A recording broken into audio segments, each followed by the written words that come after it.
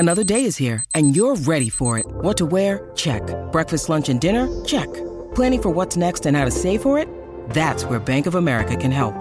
For your financial to-dos, Bank of America has experts ready to help get you closer to your goals. Get started at one of our local financial centers or 24/7 in our mobile banking app. Find a location near you at bankofamerica.com/talktous. What would you like the power to do? Mobile banking requires downloading the app and is only available for select devices. Message and data rates may apply. Bank of America N.A., member FDIC. This episode is brought to you by Reese's Peanut Butter Cups. In breaking news, leading scientists worldwide are conducting experiments to determine if Reese's Peanut Butter Cups are the perfect combination of peanut butter and chocolate. However, it appears the study was inconclusive, as the scientists couldn't help but eat all the Reese's. Because when you want something sweet, you can't do better than Reese's. Find Reese's now at a store near you. When you need mealtime inspiration, it's worth shopping Kroger, where you'll find over 30,000 mouth-watering choices that excite your inner foodie. And no matter what tasty choice you make, you'll enjoy our everyday low prices, plus extra ways to save, like digital coupons worth over $600 each week. You can also save up to $1 off per gallon at the pump with fuel points. More savings and more inspiring flavors make shopping Kroger worth it every time. Kroger, fresh for everyone. Fuel restrictions apply. Welcome to the New Books Network. Hello, I'm Natalia Shpilova-Said. I'm a host of New Books in Ukrainian Studies, a podcast channel on the New Books Network. Today I'm speaking with Tetiana Filevska and Olena Braychenko about a collection of essays, Ukraine, Food and History, published in 2020. Tetiana Filevska is a creative director of the Ukrainian Institute, Ukraine's cultural diplomacy organization. She's an art manager, curator, and writer. Her background is in philosophy with experience in contemporary art and Ukrainian art history of the 20th century. She's the author of the books Kazimir Malevich, Kiev Period 1928-1930, Kazimir Malevich, Kiev Aspect, and Dmitro Gorbachev, Случаи. She worked in various art institutions in Ukraine. Tetiana is curating a public program of the Ukrainian Pavilion at the 59th Venice Biennale dedicated to decolonization. Olena Braychenko, for her PhD dissertation, researched ethnoculture in the Kiev suburbs in the second half of the 20th, beginning of the 21st century. In 2016, Olena Braychenko co-founded Yizha Kultura, a scientific information project on important developments in the field of gastronomy that supports and promotes Ukrainian academics working in the field of food science. Olena Braychenko was the author and co-curator of the special program Крым about the cultural life of Crimean Tatars as part of the 6th International Festival in Kiev, Knyzhkovый Arsenal. Hello, Tetiana. Hello, Olena. Thank you so much for joining me today. Hello. Your book contains a lot of beautiful pictures that demonstrate Ukrainian cuisine. And the first time I thought of your book was after I read one of the comments that I came across in a group for sponsors for the Uniting for Ukraine program. And one of the sponsors mentioned that all sponsors have to read something on Ukrainian food because it will help them to bond with those people whom they help. And of course, these conversations about food as a tool for bonding has been around for a long time, and a lot has been written on it. But I think under the current circumstances, under the circumstances of Russia's war against Ukraine, the food as a tool for bonding acquired some new meanings. So I would like to start our conversation with those inspirations behind the project and how the entire book is structured, because it was written back in 2020, although it's before the full-scale invasion. However, it's after the initial Russia's attack against Ukraine in 2014. Well, I think I can start saying that maybe there were different books on food or about food from Ukraine or Ukrainian food, but I think this book is one of a kind because it combines both the history behind different regional cuisines, the cuisines of ethnic minorities and of indigenous people of Ukraine, and it combines the text written by scholars actually explaining deep cultural and anthropological ties between food and identity of those people all over Ukraine, and also having this practical side with recipes and very contemporary ways of interpreting these recipes, because we had contemporary Ukrainian chefs who worked with the traditional recipes and adjusting them to contemporary products, to contemporary types of cooking. So,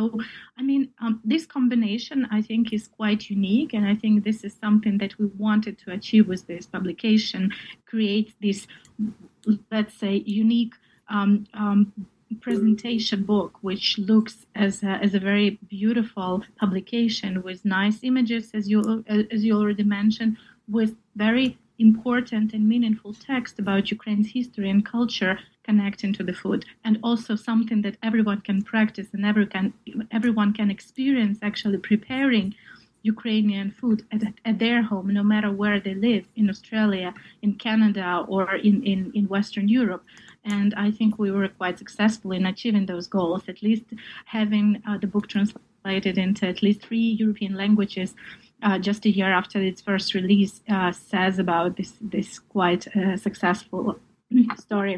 Yes, indeed.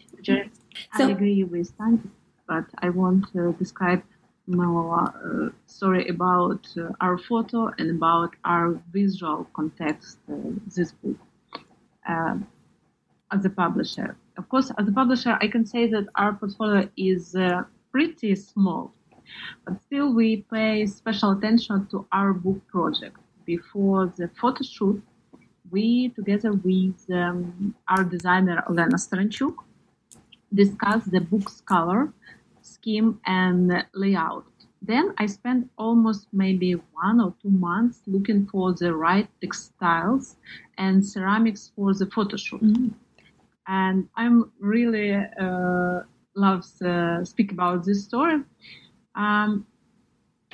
because the visual context includes Ukrainian dishes, national ceramics, modern Ukrainian decor, diner wear, and textile, and last but not least, the mastery of Ukrainian chefs.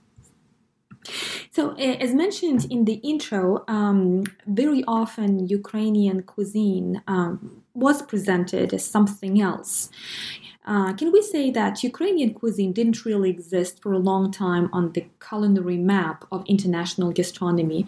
And in what ways is Ukrainian cuisine unique?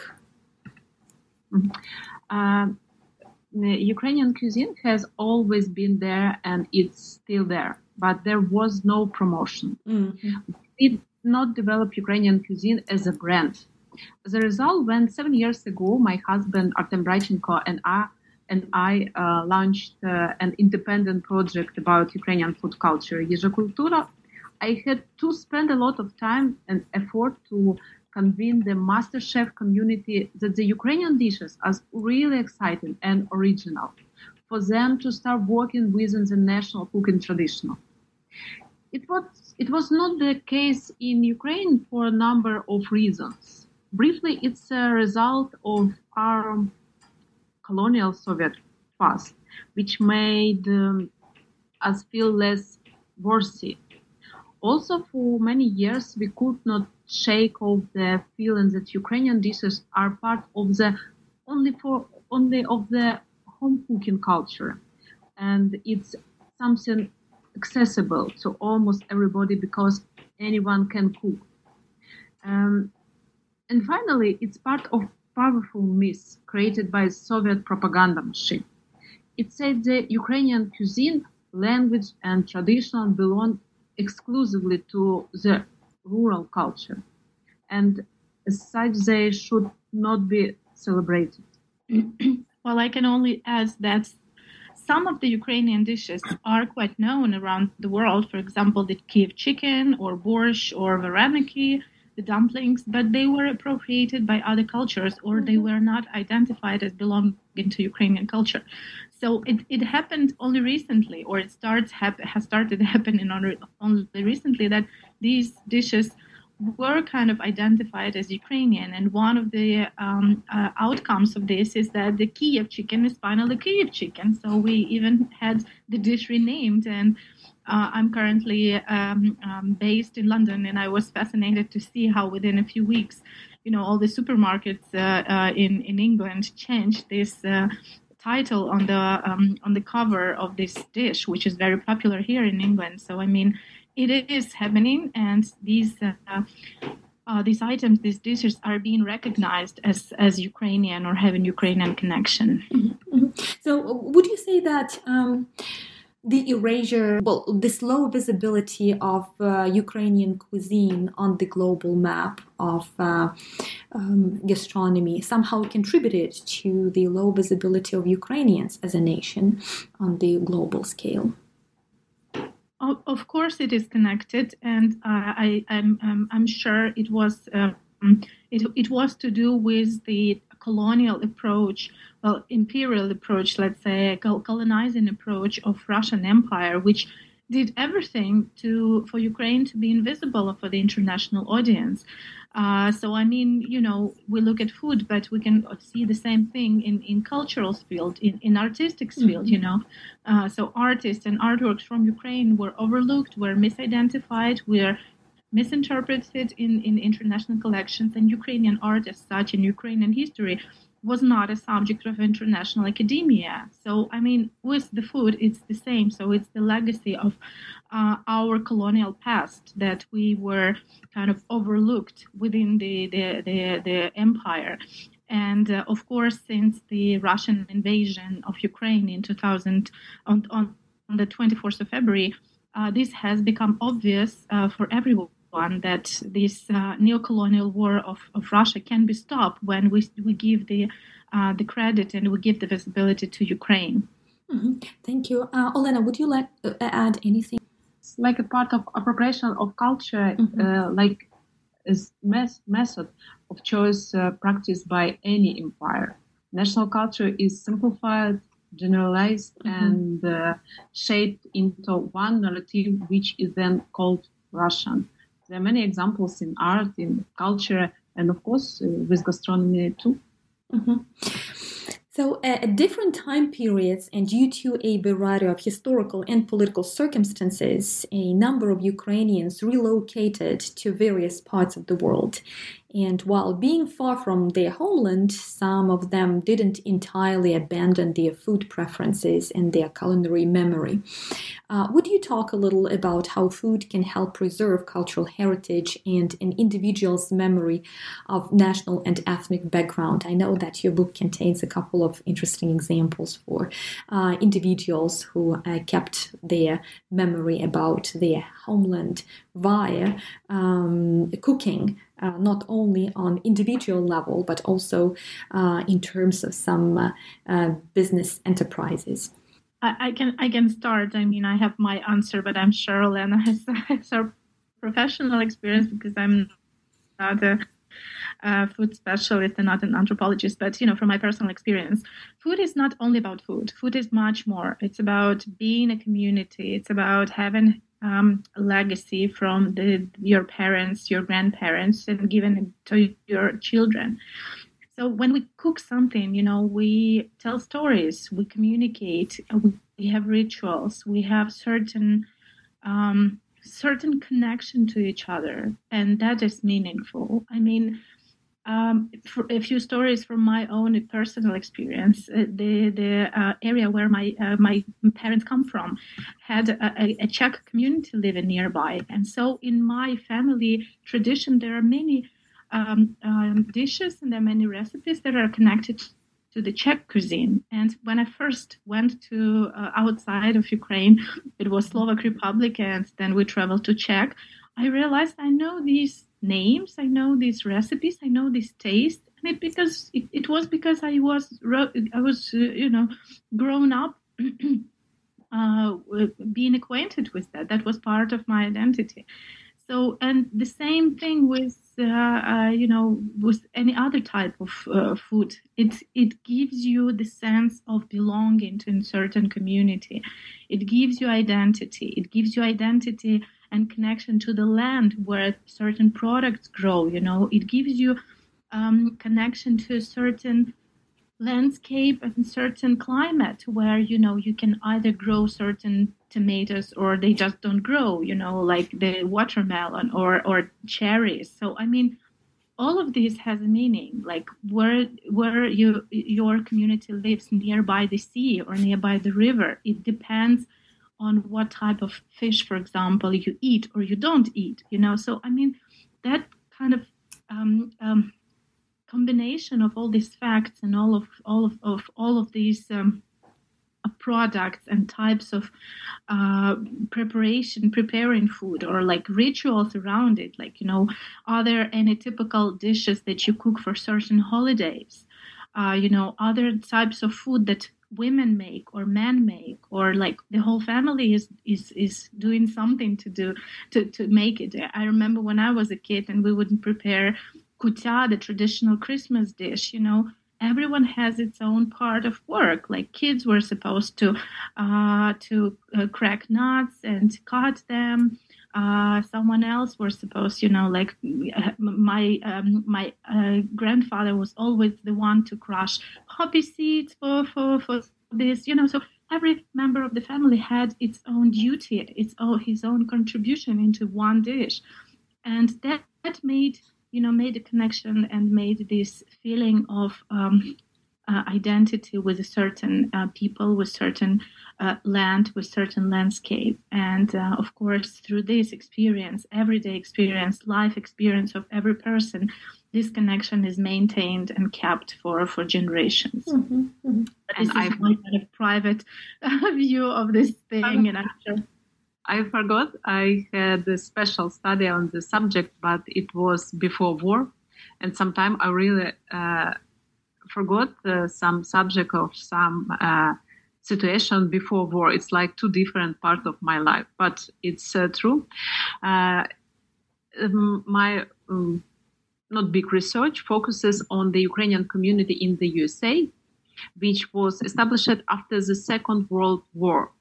Now I'm pulling resources and efforts together for a small-scale study on the cooking traditions practiced overseas by Ukrainians who were forced to leave the country because of the war. Борщ, вареники, голубці, сирники, field pastry, crepes, and other pancakes. These are the selected few recipes very popular with Ukrainian overseas. Why is that? First of all, because this is our form of identification. It's our language, and this is to show who we are. Secondly, it makes us feel at home, maybe. Not maybe, I'm sure it's like it gives a feeling home. Mm-hmm. Yeah, well, and as you were talking about the war and the experience that many Ukrainians are going through abroad, I was thinking about one of the Polish restaurants that I visited a couple of months ago, and there was a corner for Ukrainian culture in that Polish restaurant, and I thought that it's quite an interesting way of showing support, right? Not only through some business program, but also through food as well. That there is this island, Ukrainian island, within a Polish restaurant. But of course, we can also add to that this very strong solidarity on the political level as well between Poland and Ukraine. So while being a restaurant for Polish cuisine, they also show this support for Ukrainians as well in this way. Mm-hmm. Well, we're kind of switching from the book and more into our experience of food during the war. But I also can share that in the UK they don't have a lot of Ukrainian food accessible. There is some but it's not that popular. But there are lots of Polish stores everywhere because there are like 1 million of Polish people living in the UK at the moment. So there are like plenty of stores everywhere. And I mean, I can get almost everything I'm used to in Ukraine from the Polish store. I mean, the very similar type of vegetables, milk products. I don't know, even mushrooms. You know, it's very curious how you can, being like so distant and through a neighboring culture, kind of have a touch of your own food culture, and it comforts. You know. Being so traumatized by all of this war experience, food can comfort you. Food can give you a feeling of calm, of something that's kind of reminds you, not alien to you, but reminds you of your home.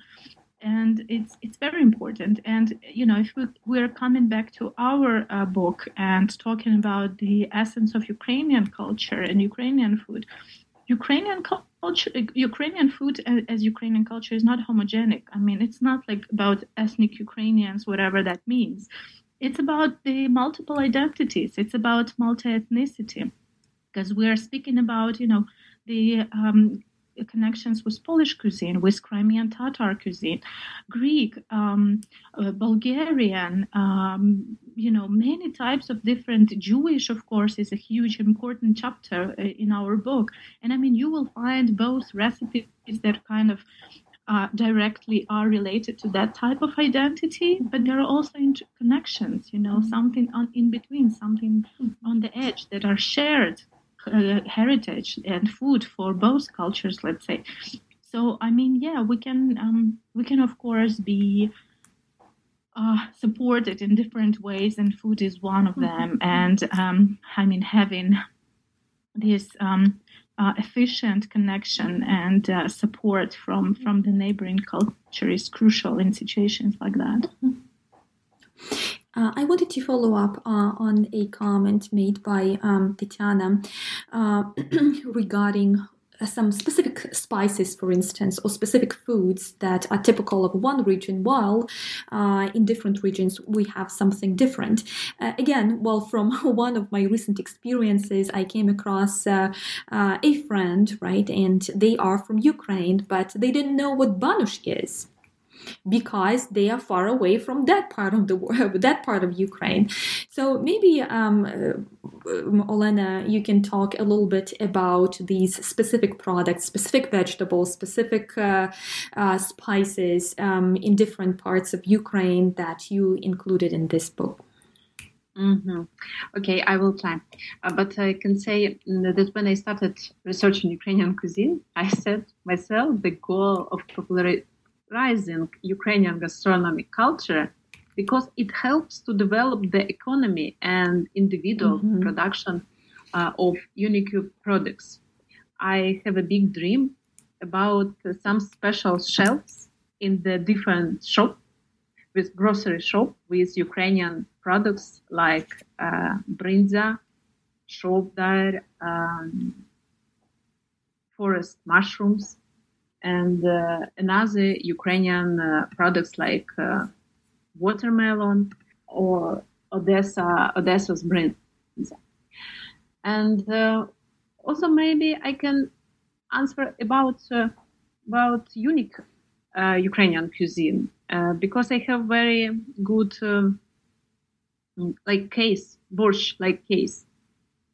For example, in this book, we have 6 different recipes of borscht. This recipe from different region, and also this recipe from different season, because Ukrainians still follow their own seasonal rhythm, which is reflected in the dishes cooked in the spring, summer, and during the cold winter months. And really, borscht is a wonderful example. In the spring, we make green borscht with sorrel and spring herbs. In this book, we have green borscht. In the summer, it's not at all surprising that Ukrainians make meatless thin borscht, and the dish is served cold. But with the coming of winter, borscht recipes include meat, and the dish become thick and nutritious. Popular spring recipes use fresh white cabbage, but winter borscht recipe include fermented or sauerkraut cabbage.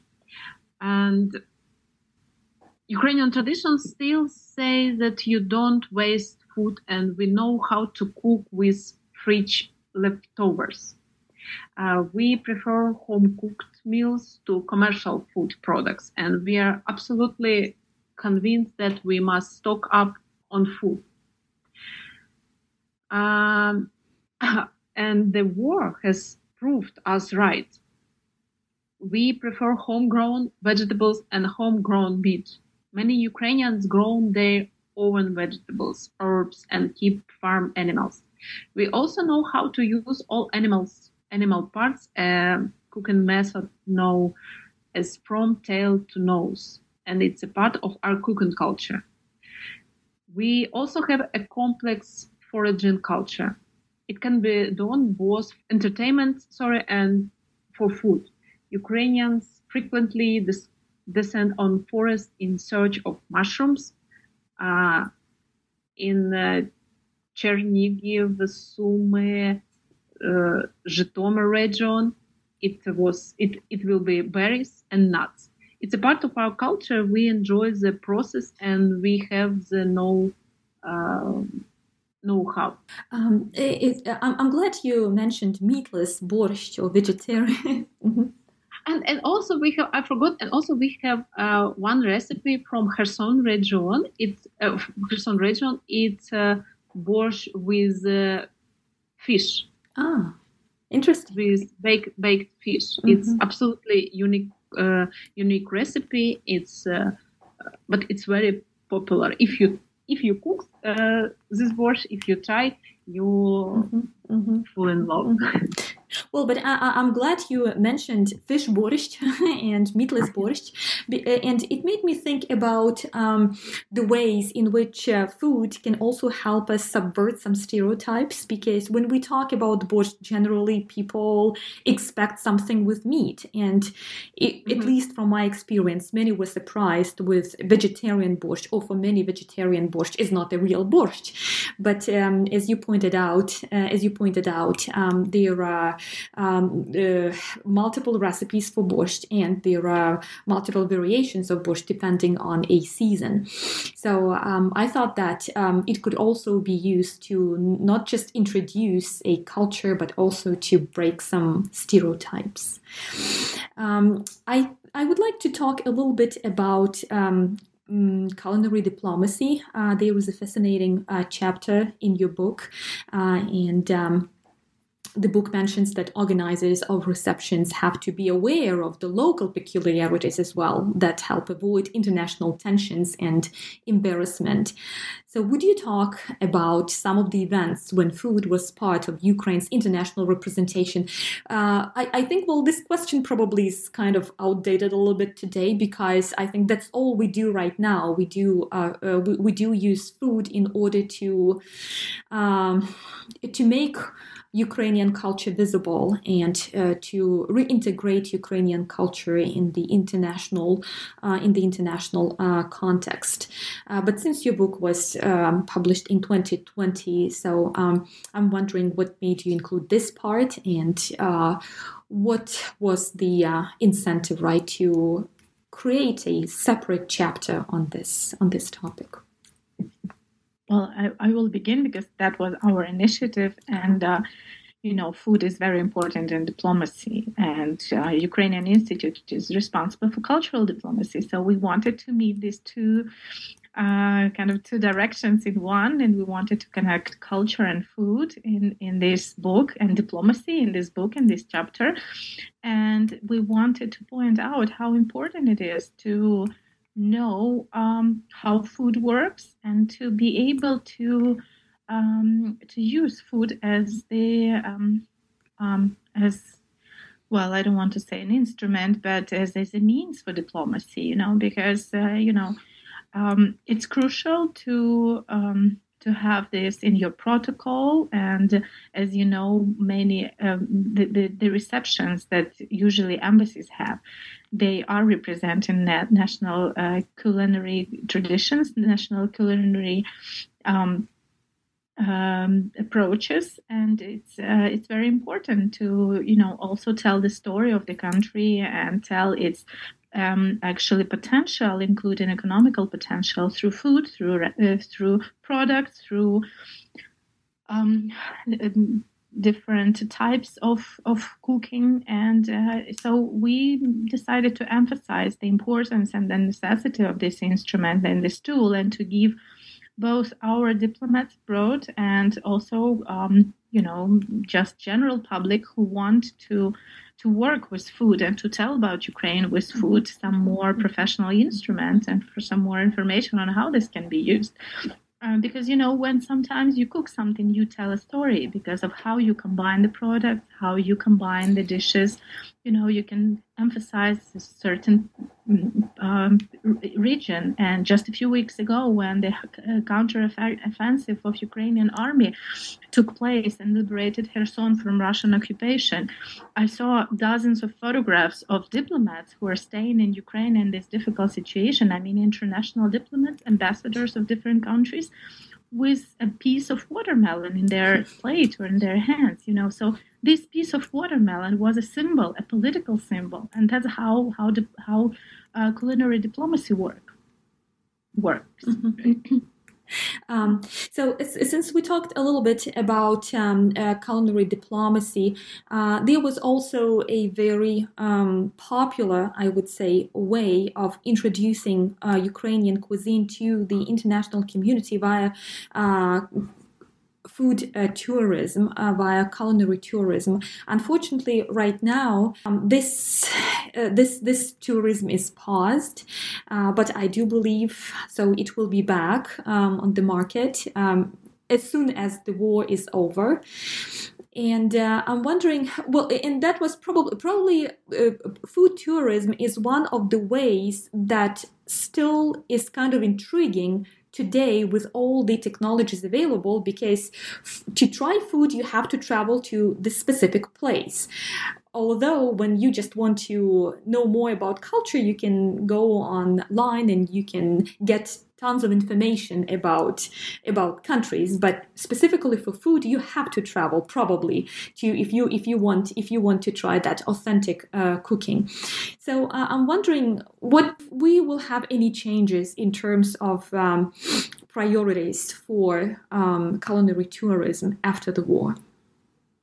As, for instance, Tatiana just pointed out this example with a watermelon, and I would personally love to go to Kherson just for this specific reason, because of Kherson watermelons.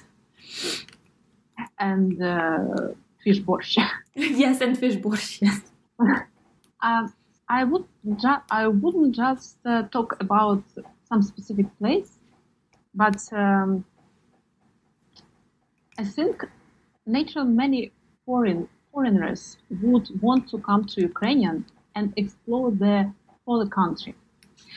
I'm also convinced that many Ukrainian women who will be coming back to Ukraine from overseas are going to insist that their new friends from Poland, from Germany, from USA, from Canada and other countries visit Ukraine.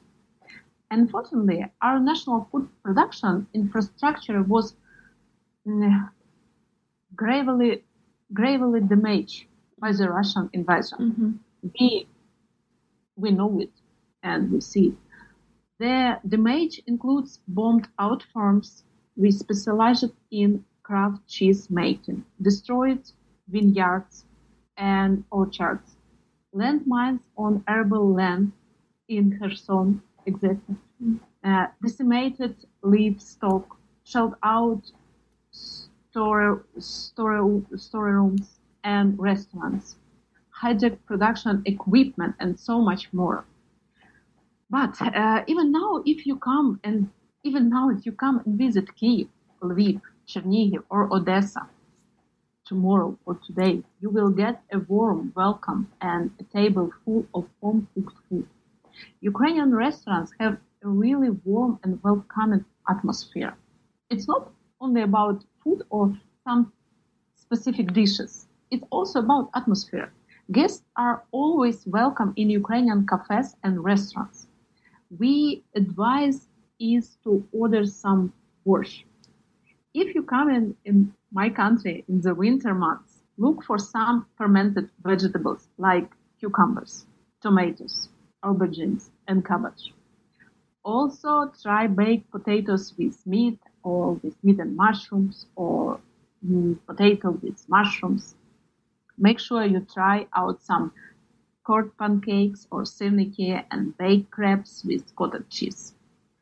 In the spring, go for open ground cucumber and tomatoes. They tasty absolutely different. They are full of juice and flavor. Order some broth with river fish and a traditional Ukrainian beverage called uzvar. Make sure to taste different type of Ukrainian honey. For example, like buckwheat honey, white and wild honey. Also, brace yourself for the abundance of meat dishes. We cook a lot with pork, lamb, chicken, and beef. Come to Ukrainian farmers market and look for fresh crispy salo, herring, dried and smoked river fish, smoked meat, smoked pear, and special kolbasa. Well, yeah. You make us hungry. I see you want to try. Well, I would like to add that, the mobility concerns in contemporary world actually touches everyone, Not only people can travel, but also foods can travel and traditions can travel. So, despite the negative situation, I think there are more opportunities to eat Ukrainian food outside of Ukraine, thanks to the new restaurants, new cooks that are being invited to work in international restaurants, and also products. I know of a couple of cases when Ukrainian restaurants have been open in major European capitals with Ukrainian chefs using genuine Ukrainian products, Ukrainian drinks, and sometimes using traditional recipes or making their own new kind of contemporary approaches to in interpreting Ukrainian cuisine in the nowadays. So, of course, the best is at home, and you can just pick it up from the garden and cook it immediately, and it would taste, the authentic, genuine way. But I think there should be also other ways to give a try to Ukrainian cuisine outside of Ukraine. Can I say maybe one on this sentence? But we must know and not forget to say every time how many enterprises have suffered destruction due to Russian weapons. And our gastronomic heritage is under threat. It's absolutely true, and I can see it like researcher. Mm-hmm. Well, thank you. Thank you so much, Olena and Tatiana. And thank you so much for this project that really demonstrates how diverse in terms of culture Ukraine is and how many traditions Ukraine hosts. And I do believe that this book, specifically this book with beautiful, beautiful images, is very timely if we want to learn more about Ukraine, but also if we want to connect on a more profound way with those who had to leave the country, or if we want to connect on a more profound way with those who travel to Ukraine, even for some volunteering initiatives. Well, thank you so much for this conversation, and thank you so much for the project. Thank you. Thank you for the conversation. Thank you so much for your questions and the conversation. Today I spoke with Tetiana Filevska and Olena Braichenko about a collection of essays, Ukraine, Food and History, published in 2020. Thank you for listening to New Books in Ukrainian Studies, a podcast channel on the New Books Network.